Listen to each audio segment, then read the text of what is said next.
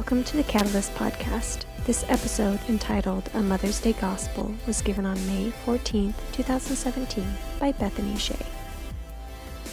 We'll be in Galatians this morning, so you're welcome to grab a Bible. Where are the Bibles? Oh, thanks. And we'll be in Galatians chapter 1, but let me pray, and then we'll get into the scripture this morning and get into God's word and see what it has for us. So if you can, open up your hands as a way of symbolically releasing this time before the Lord. So Jesus, we love you, and we're so glad that we get to gather together in this group of people in this church and just be your people, be your family, be your hands and your feet in the world. We release this time before you, Lord. We know that Mother's Day can be really hard for a lot of people, desiring to become a mom and not being able to, or losing a mom this year, the past few years, estrangement, all those sorts of things can be really hard on Mother's Day. And so we release all of that pain to you. We pray that you hold that with us and for us. And God, we want to receive from you too, Jesus. We want to receive what you have for us in your scriptures today, and the love that you want us to receive. God, I pray that our hearts are open to receiving that this morning.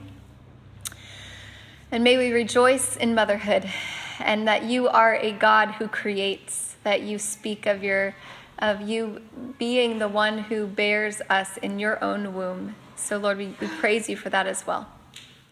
We thank you for this time. We love you in Jesus' name. Amen. Amen. Did everybody call their moms? Yeah, kind of, sort of, not yet. Cool. So Jason and I are in, as most of you know, we're in seminary, and we have a paper due tonight at midnight on Galatians 1, which is totally not a Mother's Day message, but I was like, why not preach on Galatians 1 and hear from you guys, and then I'll include all your thoughts in my paper. So, not quite, but kind of that's kind of happening here. Galatians isn't necessarily a Mother's Day passage.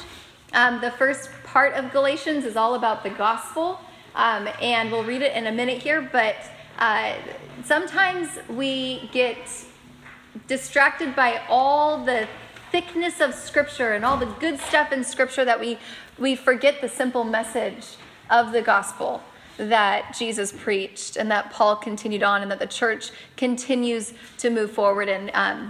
And oftentimes religion can come in the way. It kind of makes discipleship a little bit more complicated. Sometimes you might feel like you have to know all the right answers or say the right hallelujahs at the right time and know when to kneel or sit or cross yourself or how to say amen, or do I raise my hands in worship? Is that even allowed here, or should I keep my hands in my pocket? Sometimes those sorts of things are really good, but at the same time they can become a little complicated and makes the gospel a little muddied. And this is not a new concept, like this idea of how does religion fit and how does the gospel fit today. It's definitely not a new concept to American religion. If you look at missionaries, past and present missionaries, oftentimes they can unknowingly complicate things for those that they were sharing the gospel with. And you can read stories about that where they've placed heavy burdens of religious conformity upon the people that can kind of muddy the waters. And what we're going to see this morning in the book of Galatians is that was kind of happening for the people there. So this morning we're just going to look at that basic gospel message. What is that basic message? How does it affect our lives day in and day out? And what can we take from that place, from here, into our regular lives? So let's turn to Galatians chapter 1. We're going to read it, and then I'm going to give you some backstory information of it, and then try to apply it to our lives. Galatians is a letter that Paul wrote to the church in Galatia. I meant to have a picture on the screen, and I forgot to put it out. But Galatia is an area in Asia Minor. And it's not just like the church in Galatia. It's not like one church. It was actually a bunch of different churches, a bunch of different communities in this area. There were a bunch of different cities in Galatia that Paul had went to and preached the gospel to and set up churches at. So when Paul writes this letter, it's not just like to one specific congregation or body of believers. It's to the multiple churches in all of Asia Minor that he set up there. So it says here in chapter 1, we're going to read verses 1 to 10. And he writes and he says, Paul, an apostle, sent not from men, nor by a man, but by Jesus Christ and God the Father, who raised him from the dead, and all the brothers and sisters with me, to the churches in Galatia. Grace and peace to you from God our Father and the Lord Jesus Christ, who gave himself for our sins to rescue us from the present evil age, according to the will of our God and Father, to whom be glory forever and ever. Amen. I am astonished that you are so quickly deserting the one who called you to live in the grace of Christ and are turning to a different gospel, which is really no gospel at all. Evidently, some people are throwing you into confusion and are trying to pervert the gospel of Christ. And even if we or an angel from heaven should preach a gospel other than the one we preach to you, let them be under God's curse. As we've already said, and now I say it again, if anybody is preaching to you a gospel other than what you accepted, let them be under God's curse. I am now trying to win the approval of human beings or of God. Am I trying to please people? If I were still trying to please people, I would not be a servant of God. Amen. So I don't know if you caught on to this, but I sense this feeling of frustration in Paul's voice and his writing. There's this obvious frustration that Paul is experiencing while he's writing this down. It seems like he is expecting more out of these churches in Galatia and they have fully disappointed him. He is just like, this is what I've heard about, and I'm so disappointed in you. So I wanted to look at this and see okay, so what is that gospel that he preached? And how is a different gospel coming to place? Because I always thought the gospel was good news. So if Paul preached the good news, what is something else out there that's also good news that they could be swayed by, that they could be accepting of? So we're going to look at what this good news was that he first implemented into the churches in Galatia. So turn with me to Acts, and you can keep your finger in Galatians, or you can turn back there later. But turn with me to Acts. We spent a whole year in Acts, and we only got through half of it. So some of this might be familiar to you. But Acts is it's the story of the early church, of this first church movement, where the people of God, the people of Jesus Christ, received the Holy Spirit and then went out and preached the gospel and brought more people into the saving relationship with Jesus Christ and set up different communities to worship Jesus together. And it's basically the story of those people, specifically the story of Paul and the story of Peter. And oftentimes in the Bible, that heading under Acts is Acts of the Apostles. But truly, I believe it's Acts of the Holy Spirit, because it's really the Holy Spirit that compels us to do the works of God in the world. And so it's not like the church of Bethany or the church of so-and-so. There are churches called Bethany Church, but that's just because there's a location in Israel called Bethany. But it's not the church of so-and-so. It's the church of Jesus Christ. It's the church of the people of God being compelled by the Holy Spirit of God to do the work of God in the world. So we're in chapter 11, Acts chapter 11. It says here in verse 22, we spent a lot of time in this passage last year, but it says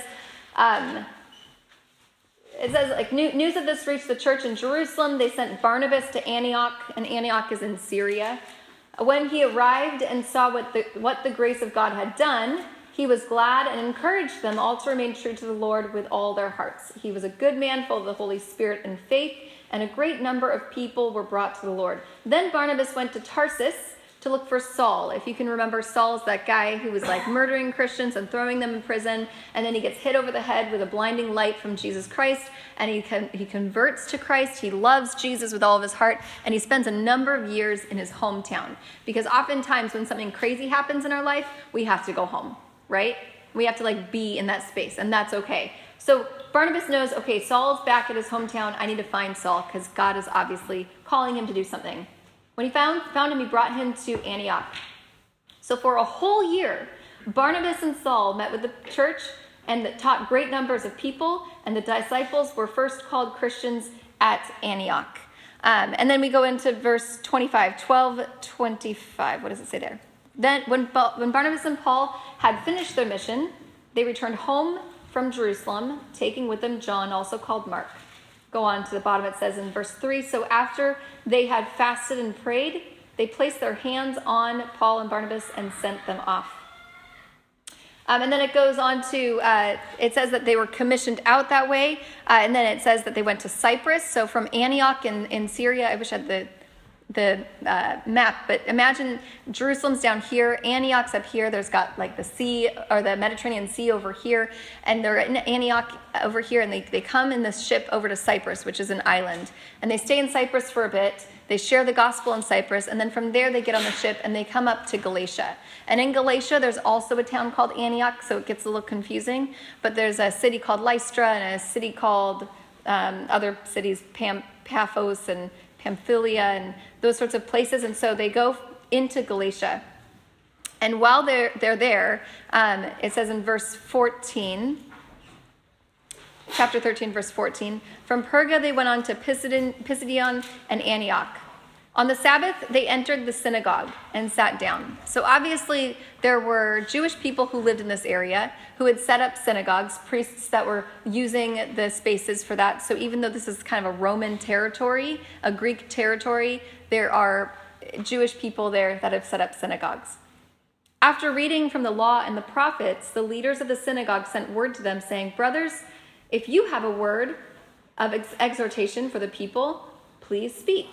Standing up, Paul motioned with his hand and said, fellow Israelites, and you Gentiles who worship God, listen to me. This is his gospel. So when we read in Galatians, and we read that they don't have the gospel any longer, the one that he gave them, this is the gospel right here that we're going to read. This is what he set in place for the people. Verse 17. The God of the people of Israel chose our ancestors. He made the people prosper during their stay in Egypt. With mighty power, he led them out of that country. For about 40 years, he endured their conduct in the wilderness. And he overthrew 7 nations in Canaan, giving their land to his people as their inheritance. All this took about 450 years. After this, God gave them judges until the time of Samuel the prophet. Then the people asked for a king, and he gave them Saul, son of Kish, of the tribe of Benjamin, who ruled 40 years. After removing Saul, he made David their king. God testified concerning him, I have found David, son of Jesse, a man after my own heart. He will do everything I want him to do. From this man's descendants, God has brought to Israel the Savior Jesus, as he promised. So what is the gospel? The gospel is God's faithfulness to his promises. Before the coming of Jesus, John preached repentance and baptism to all the people of Israel. As John was completing his work, he said, who do you suppose I am? I am not the one you're looking for, but there is one coming after me whose sandals I am not worthy to untie. Fellow children of Abraham and you God-fearing Gentiles, it is to us that this message of salvation has been sent. It goes on and it says that the people of Jerusalem and their rulers did not recognize Jesus, yet in condemning him, they fulfilled the words of the prophets that are read every Sabbath. Though they found no proper ground for a death sentence, they asked Pilate to have him executed. When they had carried out all that was written about him, they took him down from the cross and laid him in a tomb. But God raised him from the dead, and for many days he was seen by those who had traveled with him from Galilee to Jerusalem. They are now his witnesses to our people. We tell you the good news, the euangelion. What God promised our ancestors, he has fulfilled for us, their children, by raising up Jesus. And then skip to 38. Therefore, my friends, I want you to know that through Jesus, the forgiveness of sins is proclaimed to you. Through him, everyone who believes is set free from every sin, a justification you were not able to obtain under the law of Moses. And then it goes on and it says that he's invited to speak to them further. Like, come back, speak to us more. We want to learn more about this. And then in verse 45, when the Jews saw the crowds, they were filled with jealousy. And then it says that they were, in verse 51, so they shook the dust off their feet as a warning to them and went on to Iconium. And the disciples were filled with joy and with the Holy Spirit. And then chapter 14, they go into the Jewish synagogue. They spend all this time there. They preach the gospel boldly to the people. In verse 7, they continue to preach the gospel. In verse 21, they're all throughout Galatia here. They're in Lystra and Derbe, and then they go back to Antioch in Syria, where they were just kicked out. And it says they preached the gospel in that city. They won large number of disciples, and then they returned to Lystra, Iconium, and Antioch, strengthening the disciples and encouraging them to remain true to the faith. Paul believes that he has put a good word in this church. He is obsessed with preaching the gospel. He is obsessed with every single person he comes in contact with to hear that God, who promised the ancestors before that he would come through for 450 years, God has been walking with the people. It feels like a long time. It is now fully completed through Jesus Christ. That God is faithful to God's word. So that is what the good news is. The gospel or good news. It's simply that God keeps God's promises. In a world where people are always breaking promises again and again, God is faithful. He did what he said he would do, and that is to seek and to save the lost and to invite humanity into a loving relationship and a loving partnership with the divine. And this is a message that we can't do on our own. We can't just muster up our own strength. God sent Jesus Christ, not only as an example for us humans to how we're meant to live, because this is how we're created to live, but also as to be crucified for humanity's deliverance from the present evil age. Paul says in Galatians, this is the present evil age. And I know that you've seen the work of the gospel in your own life. I mean, somehow you're here again on a Sunday morning because you've seen the gospel at work in your own life. You are no longer held captive by anger and rage, by control and comparison, by jealousy or greed or pride, because Jesus has forged a new path, and you've tasted it and you've seen it, that it is good, and that path is the one that leads to true life. It is when you are on that with Christ, everything changes.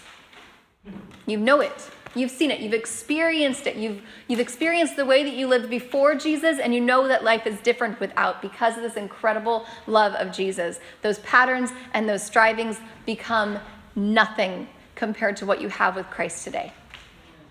And Paul speaks about this concept in a different letter to a church in Corinth. He talks about if anyone is in Christ, they are a new creation.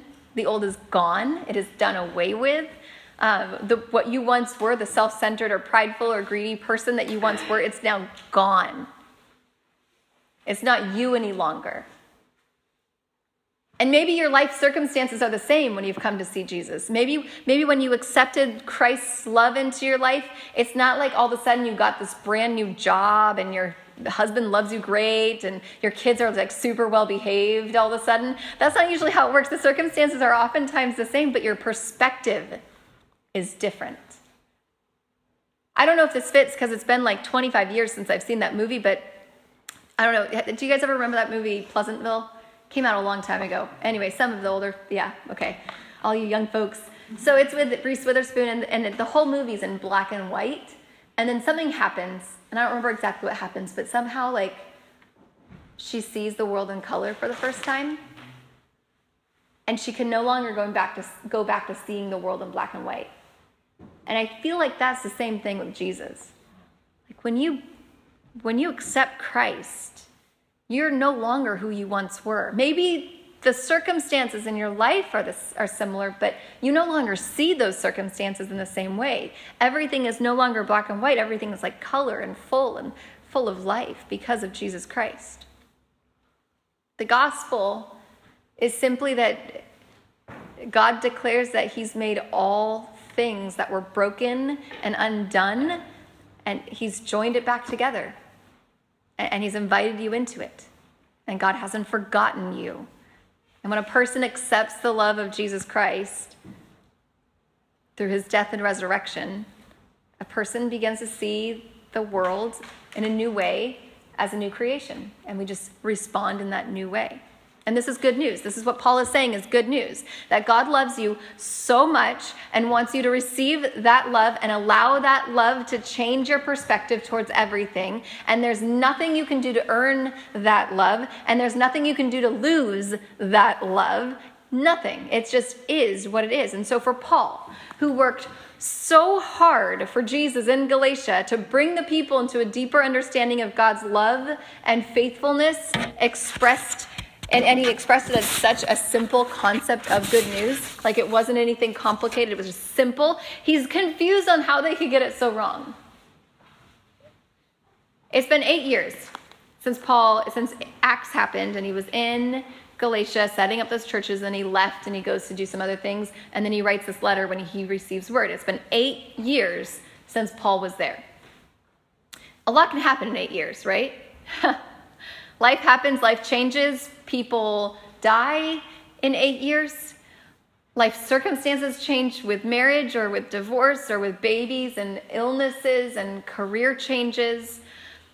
Not to mention leadership changes that happen within the church, disagreements and bickering that can happen with that, just daily human normal interactions. Everything changes in 8 years. So where's that constant there? Think of your life 8 years ago. What were you doing 8 years ago? Who have you lost? What friendships have changed in 8 years? Which ones have grown into this deep, abiding, loving friendship that you never knew was possible, and other ones that have grown apart that you never saw coming? 8 years. High school, graduation, babies being born, marriages happening, career changes, moves. How has your relationship with Jesus grown or faltered in 8 years?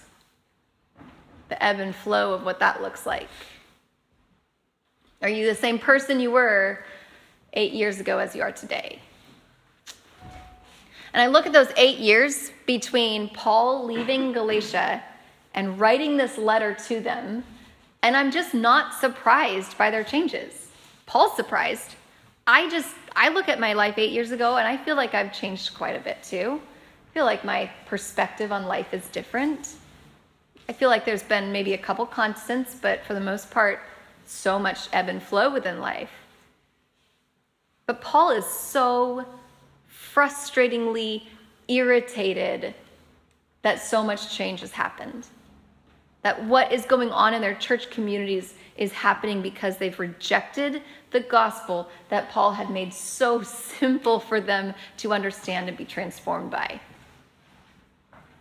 This gospel is it's the message of God's incredible acceptance of sinners. That God's mercy and grace, God continually pours out upon humans who deserve none of it. We deserve nothing, you guys. We deserve death and lights out and an evil age that Paul talks about. We deserve it because we made our beds and we should just lie in them, right? That's what we deserve. And God says, yeah, but no. Yeah, that's probably what you deserve, but no, that's not how it's going to go down. That's just not how I work. I've made a new way, God says. I've made a new path through Jesus' life and death and resurrection, and I declare you worthy of my love all the time. You are accepted. You are loved. Simple as that. The Bible calls this concept grace. And Paul is astonished that they've been led astray, but it makes sense because grace is hard. We want to work for acceptance, right? We want to make sure that people see only our perfect self. We want to make sure that people love us because we deserve that love. It's a tale of old. It's the same story again and again because nothing is free and you have to earn it. You have to be perfect. You have to succeed and work hard all the time, and then what you receive is something that you deserve, and you feel good for it, and you get to feel really good at the end of the day. I worked hard for this, and I deserve this because I worked for it. And that feels good. It's part of our human condition, and I think it's something to be okay with and celebrate sometimes. But grace rubs people the wrong way. It's so backwards because mercy feels needy, and neediness doesn't fit with our American life. It just doesn't. Neediness feels a lot like humility, and that doesn't feel quite right either. And I wonder if that's probably why Jesus kept pointing to children for examples in Scripture. Like, look, the children who are fully reliant upon other people are the ones who are getting it. They're the ones who understand. They understand this gift of grace. Yeah. And Jesus keeps pointing to impoverished people again and again. And he's like, yep, these guys, they understand what grace is. They understand their need because it's on a different level. Their hands are already open to receive. They've already created themselves a posture because of their neediness. They already are in that place of desiring and receiving and able to do something with that. And looking through the rest of the passage, the rest of the book of Galatians, I was wondering what that false gospel was. Like when I was reading it the first couple times through, I was like, what kind of good news is there out there other than the one that Jesus offers us? Like what else would somebody trade their life for? And you always think of like, oh, well, it must have been some sort of like perversion of some sort, or, oh, they want to be in the world, or they just want to do coke all the time or something like that. They probably didn't do coke back then, but it happens here in Humboldt. And there's this desire like, oh, life is better outside the body of Christ. Like Jesus is good, but this experience that I can do right now is so much better than what Jesus offers because it's right now. I don't have to wait 8 years, right? I don't think that's what it was at all, though. I think there's truth there. But I think the other gospel, this false gospel that this church was desiring to grab a hold of, was one of works. It was one of works. Because grace is too simple. Forgiveness and mercy is just too simple. Receiving is much too simple and much too hard because we want to justify everything. We want to find our identity by how other people see us and make sure that they're seeing into our lives and our perfect self, best self forward. By being the right kind of Christian with the right kind of sayings and the right kind of kneeling at the right kind of times and making sure that you have all the hallelujahs and all the Bible verses posted on your Instagram page or whatever it is. Like this is how great I'm doing with the Lord. We want to be the kinds of people that others can look into the windows of our lives and see that we worked really hard to get where we are in God's good standing. But the gospel is just simply God's gracious gift of abundant life through faith in Jesus Christ. And Paul says in Galatians, he goes on to chapter 2. He kind of talks about what that false gospel is. And he says in chapter 2, verse 16, he says, "Know that a person is not justified by the works of the law, but by faith in Jesus Christ." The law is there. It helps give us direction, and it's not something that we are meant to do away with or anything like that. And Jesus even says, I didn't come to abolish the law or bury it under a rock or forget about the law. I came to fulfill it. I came to make it complete. Because when you place your faith and trust in Jesus as your source of life, everything changes. You become a new creation as the Holy Spirit compels and empowers you to see the world from a new perspective. You can no longer see the world in black and white. Everything is in color. There's a quote by John Wesley. And he says, do all the good you can, by all the means you can, in all the ways you can, in all the places you can, at all the times you can, to all the people you can, as long as you ever can. And sometimes that quote becomes the mantra that we move forward in, and we do those good works because it feels good to do them, right? We're doing it because it makes us feel good, for good standing with God. But the thing is that we don't do good works to receive love or salvation. We do good works. We do all the good we can as long as we possibly can in a response to the lavish love and salvation that God just pours out upon us. And that's the simple gospel. Sometimes we just need to hear it again and again. That's it. That's all it is. That is why we gather together week after week. And this simple gospel in 8 years or 18 years or 80 years, like, what is the constant? Because life is going to change in 8 years from now. You're going to forget who you are in so many ways in 8 years from now and 80 years from now. But that constant is Jesus Christ and his love for you. So when you go through the horrible times of your life, when you lose friendships, when your spouse passes away, when horrible things happen, and you're like, where is God? Like that song that we just sang on Christ, the solid rock I stand, all other ground is sinking sand. You can't stand on your people. You can't stand on your career. You can't stand on your children living vicariously through them. You can't stand on your marriage. You can't stand on global warming or whatever it is. You can't stand on those things. All you can truly stand on is Christ. That is the constant in our life. And then everything else flows through that. We just get to bless other people because of the way that God has blessed us through Jesus. And we get to invite people into that. So we're going to worship Jesus together because one of the things within the gospel is communion. And oftentimes in different churches, they call communion Eucharist, which comes from the Greek word Eucharisto. And that simply means thanksgiving.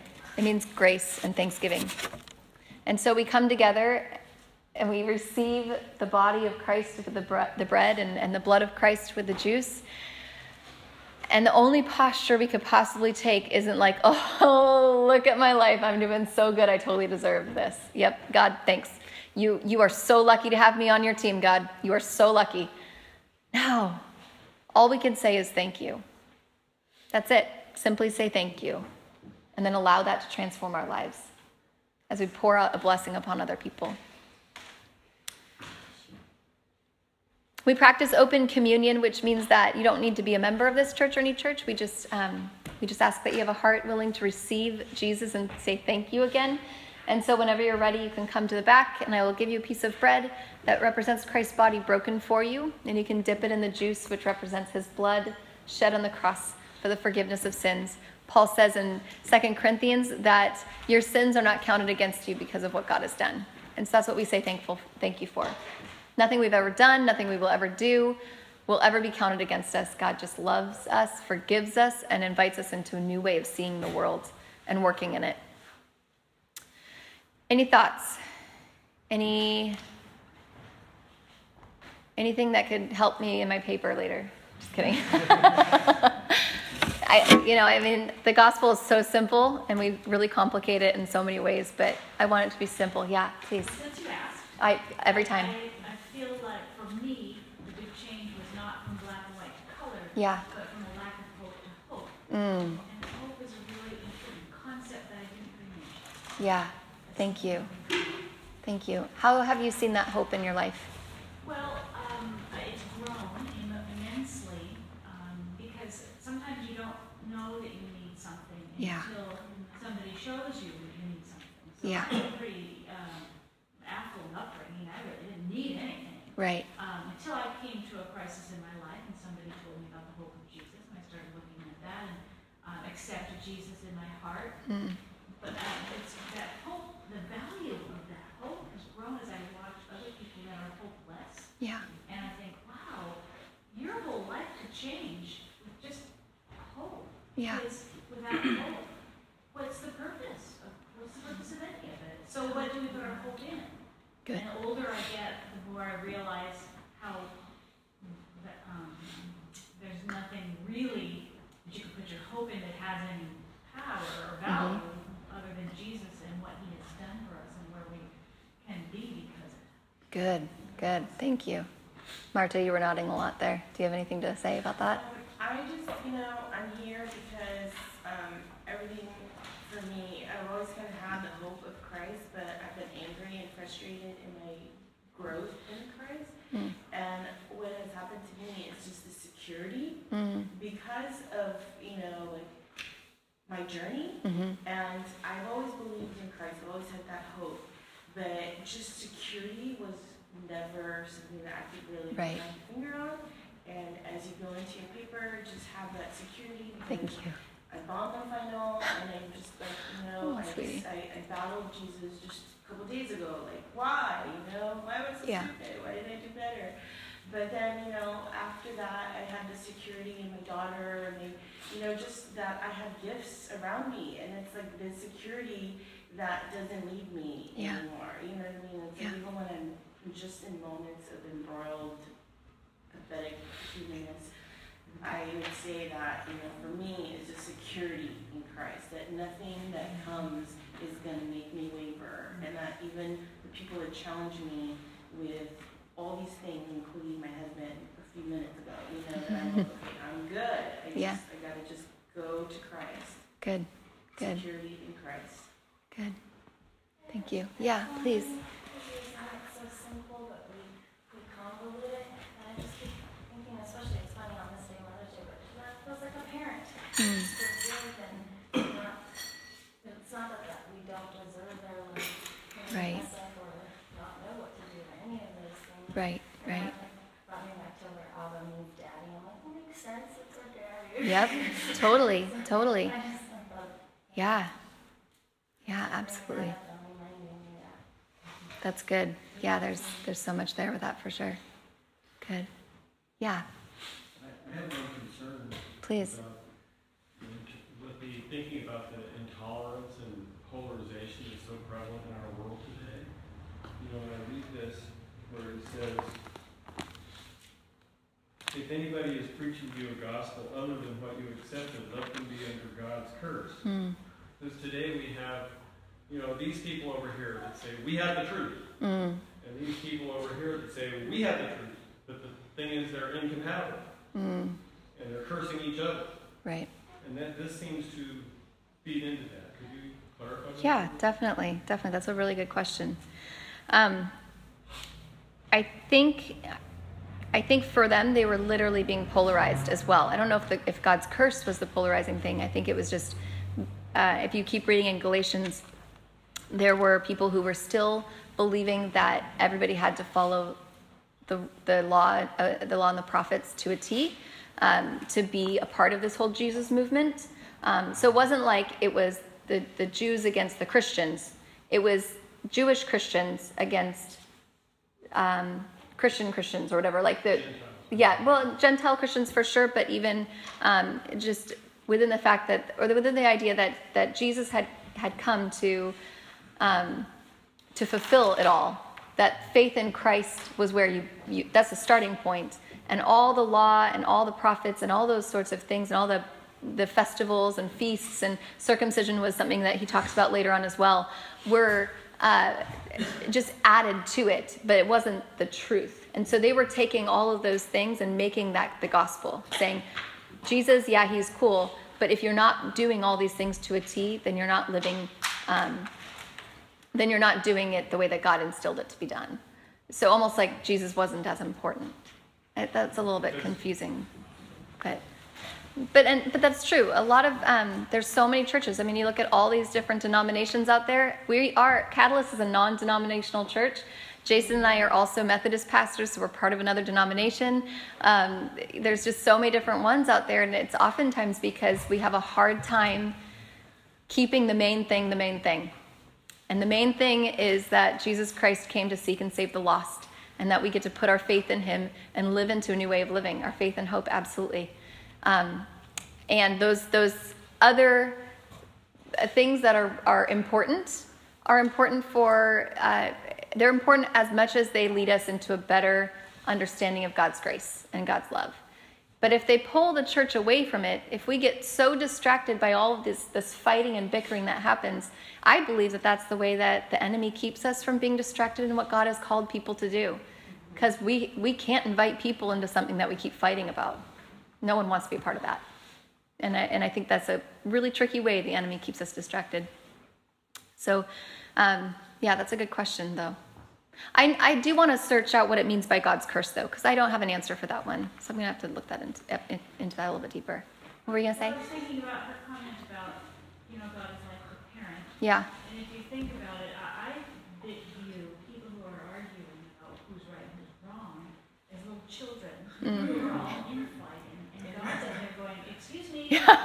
Can you hear me? You just need to believe that I'm real. Yeah. And that I care enough about you to Yeah. have grace. And yet all these children are going, no, my thing, this is best and I'm right. And they're thinking more about themselves than they are about the path to truth. That's good. That's good. Yeah, Ian. Also, when you go to your question, when you put that in the context of Paul's teaching is that there's no Jew or Gentile, no male or female, no slave or free. He's presenting this gospel that is open to everybody and brings everybody in. And what's happening in Galatia at the time is people are adding to it and saying, no, you have to do this, you have to do that, you have to do that, you have to do that. And they're bringing it back to a way of shutting people out. And so what Paul is arguing here is, if you make it harder for people to come to God, if you shut people out of God, then you are becoming a curse. Oh, that's good. And it's like what Jesus came was to open the doors up to everybody's God. And so that's a bit of the context of what's going on there. Right. Good. I know we could probably keep talking about this over and over again, which is so much fun, but I know everybody needs to get out of here eventually for lunch and all that. But just know that when people when they invite Jesus in, when they give their life over to Christ, the Holy Spirit dwells within them. And they become part of a big family. And so oftentimes we do pin churches against each other, as we tend to do with families and everything as well. But regardless, we are all part of one big family. And that family is meant to bless each other, to invite each other into a different way of living, where it looks like we love people, we love God, and we serve God with our whole hearts. Every area of our life is given over to the Lord first. And so that's what we do together as the family of God in Humboldt County and beyond this place.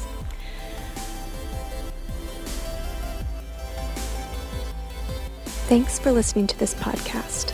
For more information about ways that you can be involved with Catalyst, please visit our website at provokechange.org. Until next time, continue loving God, loving our neighbors, and loving each other.